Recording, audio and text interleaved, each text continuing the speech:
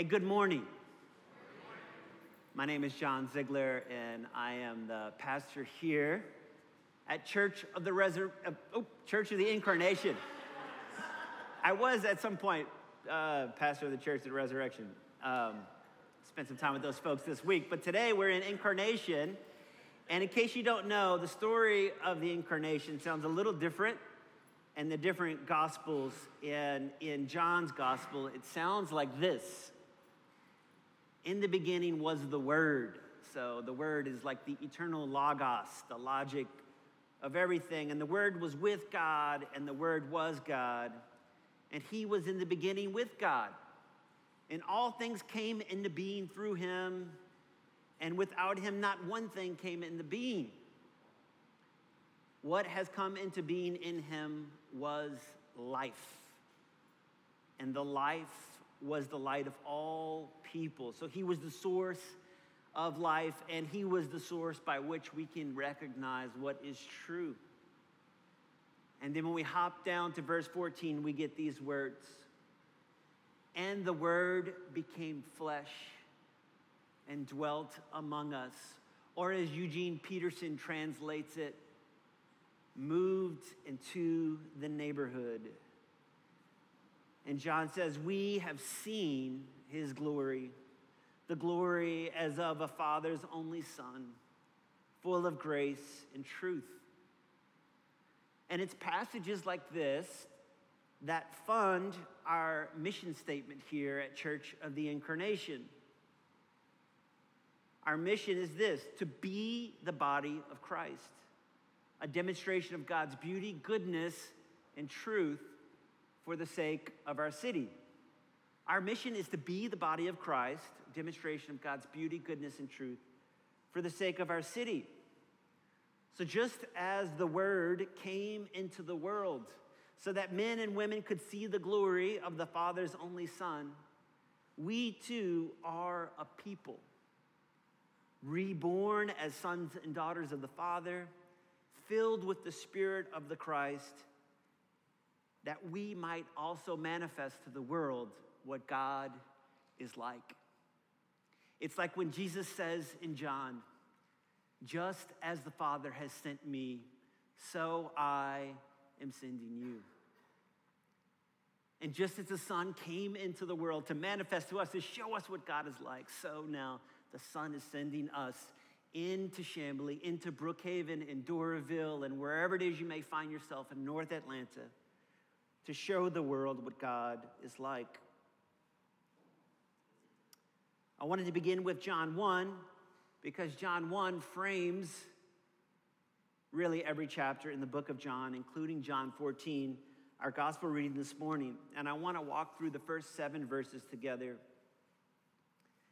First thing Jesus says here is, do not let your hearts be troubled. Believe in God, believe also in me. Really, Jesus? Don't let my heart be troubled? Like, do I even have a choice, right? Like, is it not just a reaction? I know sometimes I feel like I'm reacting, right? Like, that just happened, and I am troubled by it. I didn't even notice the let part in there.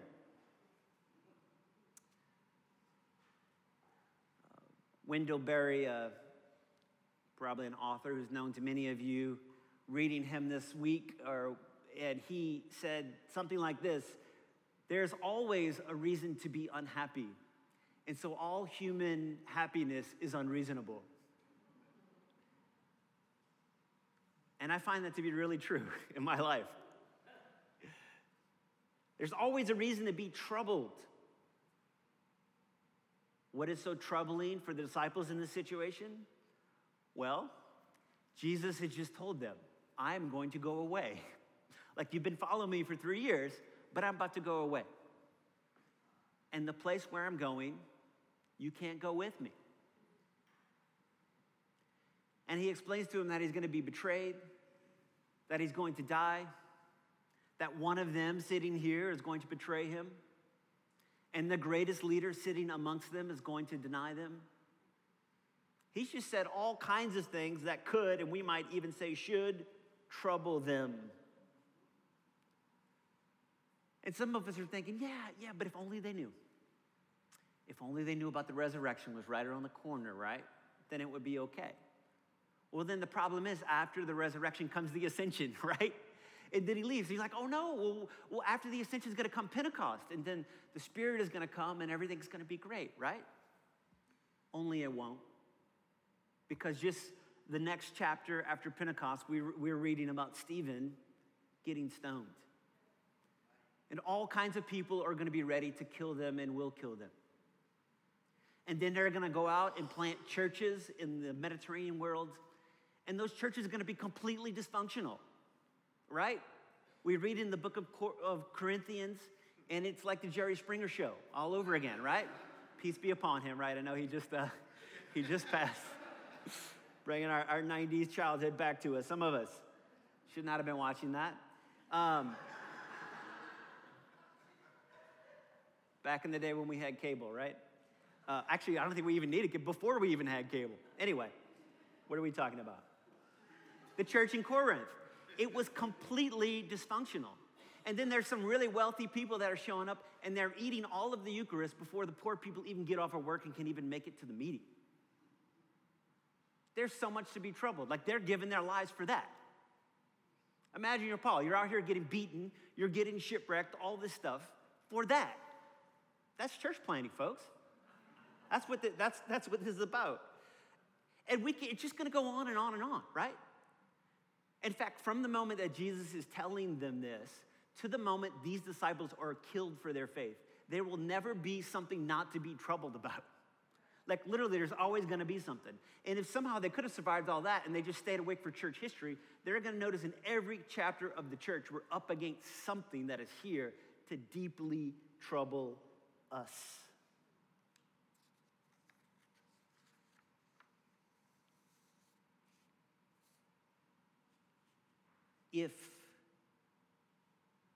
If they will just let it, there will be something to trouble them.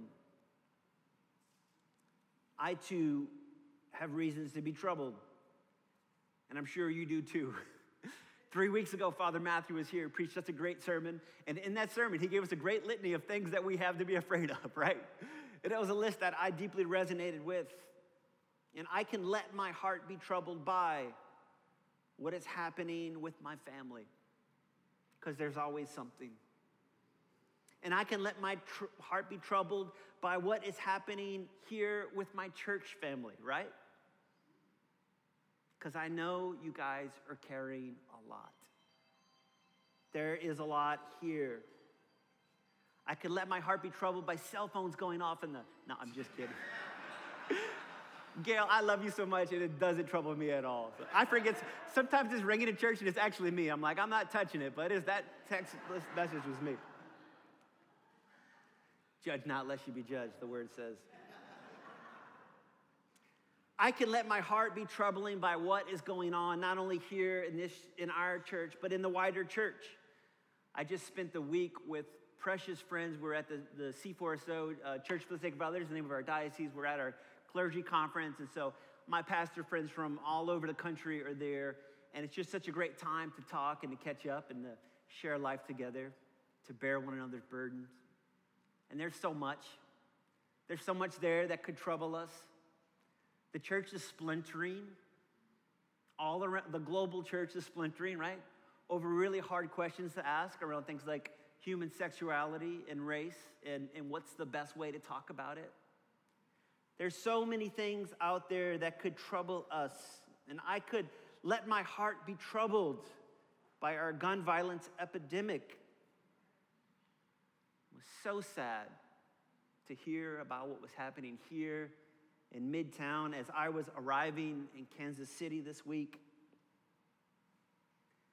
And it was only there as we were speaking with some friends from Nashville that we learned that a pastor in our same diocese not that far away, her son was in the classroom as that shooting in Nashville was happening. But in all this, Jesus says, do not let your hearts be troubled. Now, I know Jesus isn't saying never be sad or have empathy or never mourn the loss of a friend or to simply stuff your feelings. I think this is related to what the Apostle Paul says when he says, rejoice in the Lord always. And again, I say rejoice. As I've already mentioned, Paul is someone who has been beaten and rejected by his own people and shipwrecked and imprisoned, and yet he is not going to let his heart be troubled. Paul chooses to rejoice in the Lord. And I find it fascinating that in our daily prayer in the morning office and our Book of Common Prayer, every morning we pray the Venite. We pray Psalm 95. And it's a psalm that we're supposed to do every year, every morning. And it begins with an imperative. Come, let us sing to the Lord. Let us shout for joy to the rock of our salvation. No matter what morning it is, right? Not every morning is equal or created the same. But every morning, our prayer book assumes that we are going to be able to rejoice in our Lord, regardless of the circumstance. Do not let your hearts be troubled. Believe in God. Believe also in me. Now, what I want you to know is that Jesus isn't speaking to people that are starting to doubt the existence of God, right? They actually don't live in a world in which something like that's even possible. So when he says believe in God, it's not like, hey, I want you to kind of trust in like the intellectual, some really good arguments, right, for the existence of God, and just believe in that, and that's going to make things good. No, this belief is more like trust. Trust in God, that God is indeed good and beautiful and true and loving and merciful and all-powerful, and that in the end, God is going to have God's way. Believe also in me. And by this, he doesn't mean so much that Jesus is eternally begotten Son of the Father, that he's God from light or light from true light, fully God and fully human, although all these things are true and important. What he means here is trust in me. Have confidence in Jesus. Have confidence that Jesus has you. Mother Jana preached last week about the Good Shepherd and how he loves and cares for you. And the word from Jesus is to trust that he is the Good Shepherd and that he is going to love and care for you. It's true. It's about to get scary because Jesus is crucified. And to be honest, it's always going to be scary, even after that. And so Jesus tells his friends, you have to trust me. As your pastor who loves you deeply, I'm here this morning to tell you the thing that I need you to tell me as well. You just have to trust him. You got to trust him. You got to trust him. Yes, life is scary now, and it always will be. But we can trust Jesus. Don't let the next fill in the blank shake you, right? Don't let the next shooting shake you. Don't let the next family crisis shake you, right? Don't let the next economic crisis shake you. Trust in God. Trust that Jesus has you. First thing we're talking about this morning is don't let your hearts be troubled because you can trust him. The second thing I want to look at is how we cannot let our hearts be troubled because he is preparing a way for us to be with him. Verse 2 says this, in my Father's house there are many dwelling places. And if it were not so, would I have told you that I go to prepare a place for you? And if I go and prepare a place for you, I will come again and take you to myself, that where I am, there you may also be. I've got some friends who use this slogan. It doesn't have to be this way. They have a t-shirt. It's a t-shirt. It doesn't have to be this way. It means we don't have to accept this unjust world as we have inherited. It's here to indicate that we are not powerless to change our future. And the imagination from Jesus here is somewhat similar. I could hear him saying, it won't always be this way. It won't always be this way because I am preparing a world that is void of the kind of self-preserving fear that fuels the violence and injustice of the Roman cross. Al Bell, who composed that song we heard this morning, I'll Take You There, he composed it after attending the funeral of his brother who was murdered. And I'm not sure what was read at that funeral, but I know at least in our liturgy, John 14, 1 through 6 is the traditional reading. And so I can actually imagine these words in the mouth of Jesus himself. I know a place, y'all. I'll take you there. Ain't nobody crying. I'll take you there. When I point, you got to say it with me. Ain't nobody worried. I'll take you there. No smiling faces. I'll take you there. Lying to the races. I'll take you there. And this is basically what Jesus is telling his disciples. You guys are really bad at that, by the way. We need to work on it. I grew up in a Pentecostal church, all right? I appreciate a little feedback, all right?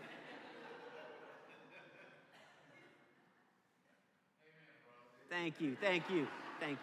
I'm praying for y'all. Y'all pray for me. All right. This is basically Jesus telling his disciples that song. And I can imagine as he says it, that thick Jamaican bass line grooving in the background. Don't let your hearts be troubled, all right? I know a place, y'all. Ain't nobody crying. Ain't nobody worried. Folks aren't there being lied to and taken advantage of. See, friends, the Father's house is a safe place.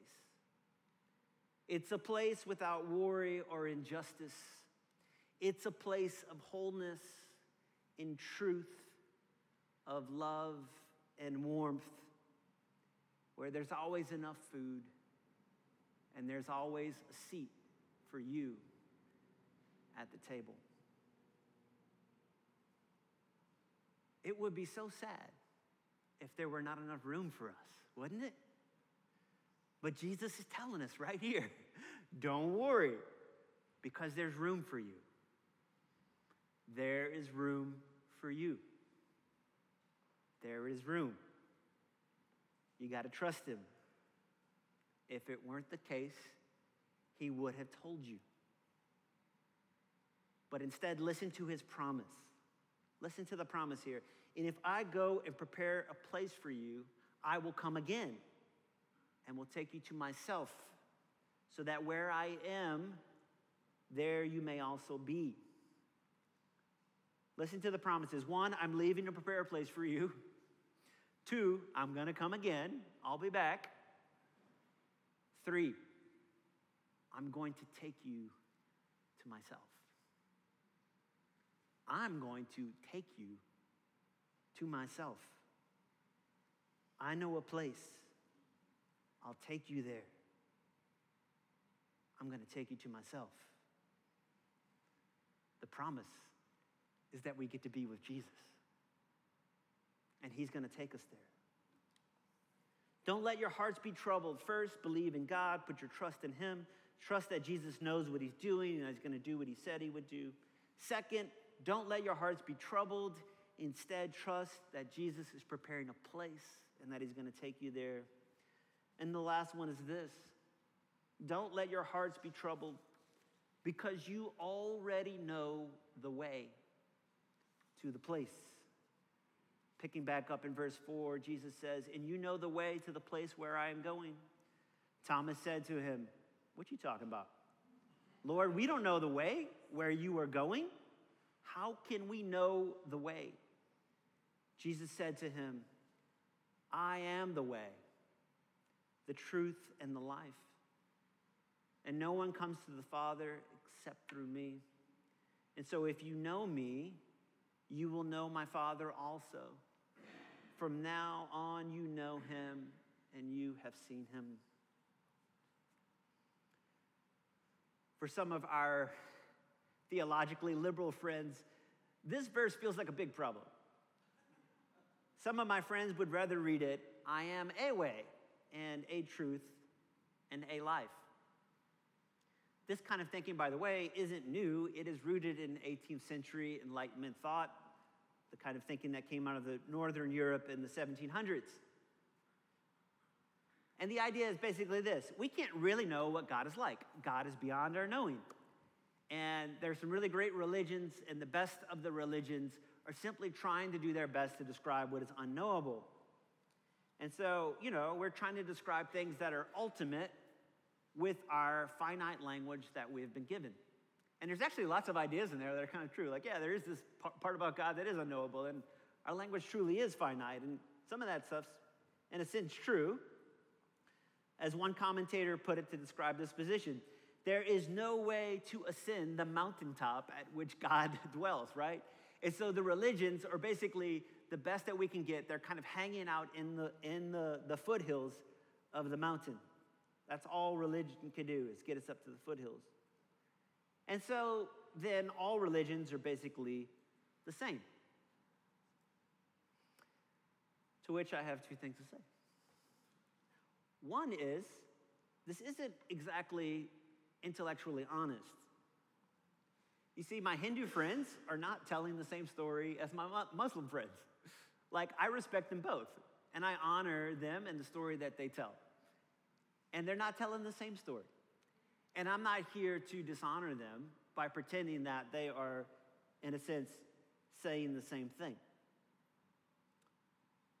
The second thing I would say is the idea that we can't really know God is contrary not only to the entire book of John. In the beginning was the Word, and the Word was made flesh. He came to show us, right?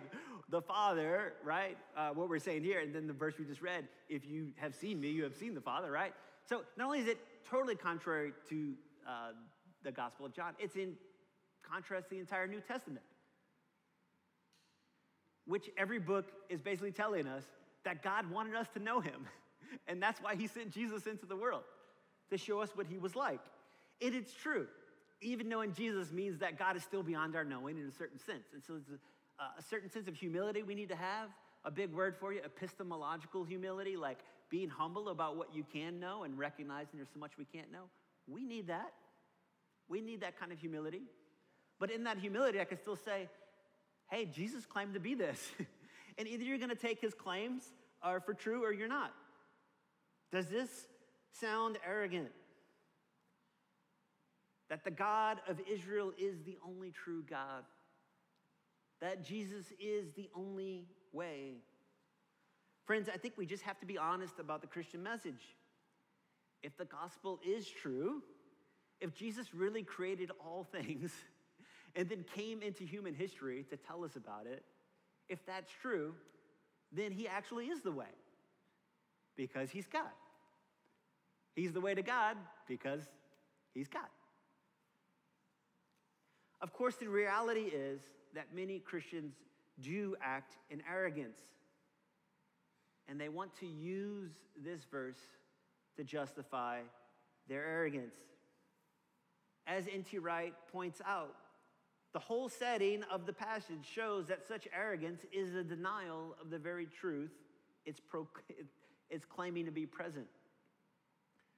The whole setting of the passage. Well, what's the setting of the passage? Well, if you're like me and you don't have the Bible memorized, I'll tell you what comes just before this. Jesus takes out his outer robes and he kneels down. He gets a bucket of water and he does what we enacted here on Maundy Thursday. He washes his disciples' disgusting feet as a servant. And so when he says, I am the way, this is the way he's talking about.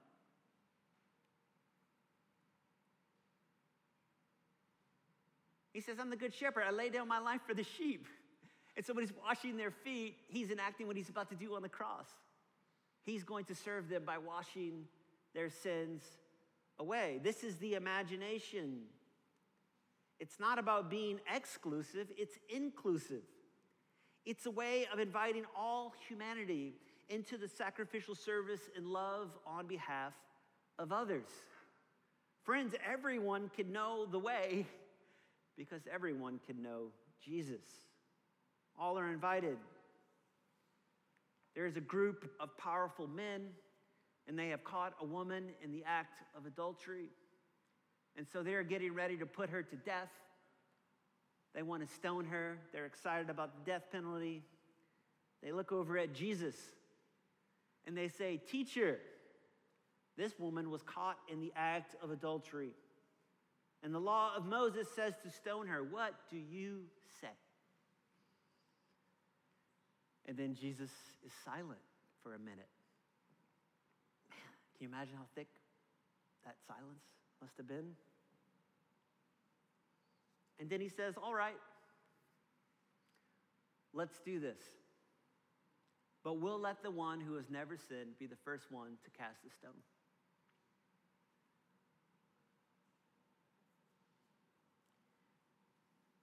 And then he looks at the woman and says, well, where are your accusers? Didn't any of them condemn you? No, Lord, she said. And Jesus said, neither do I. Go and sin no more. This is the way. When Jesus touches lepers, people that no one wanted to touch, and restores them to the community of the temple from which they were excluded in his healing touch. This is the way. When Jesus says, the last shall be first and the first shall be last. Well, this is the way. When Jesus calls out religious leaders for placing heavy burdens on the people and failing to live out the love and justice demanded by the kingdom. This is the way. When Jesus gives up the glory of heaven and he humbles himself and takes on human flesh, taking on the form of a servant and becoming obedient to the point of death. And in that death, destroying death and the power of sin. This is the way. Yes, our claim is that Jesus is the way and the truth and the life, but not out of arrogance, definitely not out of some kind of power claim, where we're trying to position ourselves in society, where we want to put ourselves first in the culture, or some attempt to dominate people who don't share our faith. No, that isn't the way. Here's the good news, friends. You don't have to worry about controlling politics or the economy or really anything, because you already know the way. And knowing the way means that your future is already secure. It means you don't have to worry about preparing it, because he is preparing it for you. The outcome is being prepared as we speak. And so Jesus comes and he says to us, don't let your hearts be troubled. Believe in God. Keep your trust in him. Trust that I know what I am doing. Trust that I'm going to do what I said. And don't let your hearts be troubled. Instead, trust that I know a place. Trust that I'm going to take you there to be with me. And finally, do not let your hearts be troubled, because you already know the way. He says you already know the way because you know me. And the way isn't a doctrine or a belief or a construct. The way to the Father is Jesus. Truth is a person. And we can have peace in this world, trusting that Jesus is both our guide and our destination.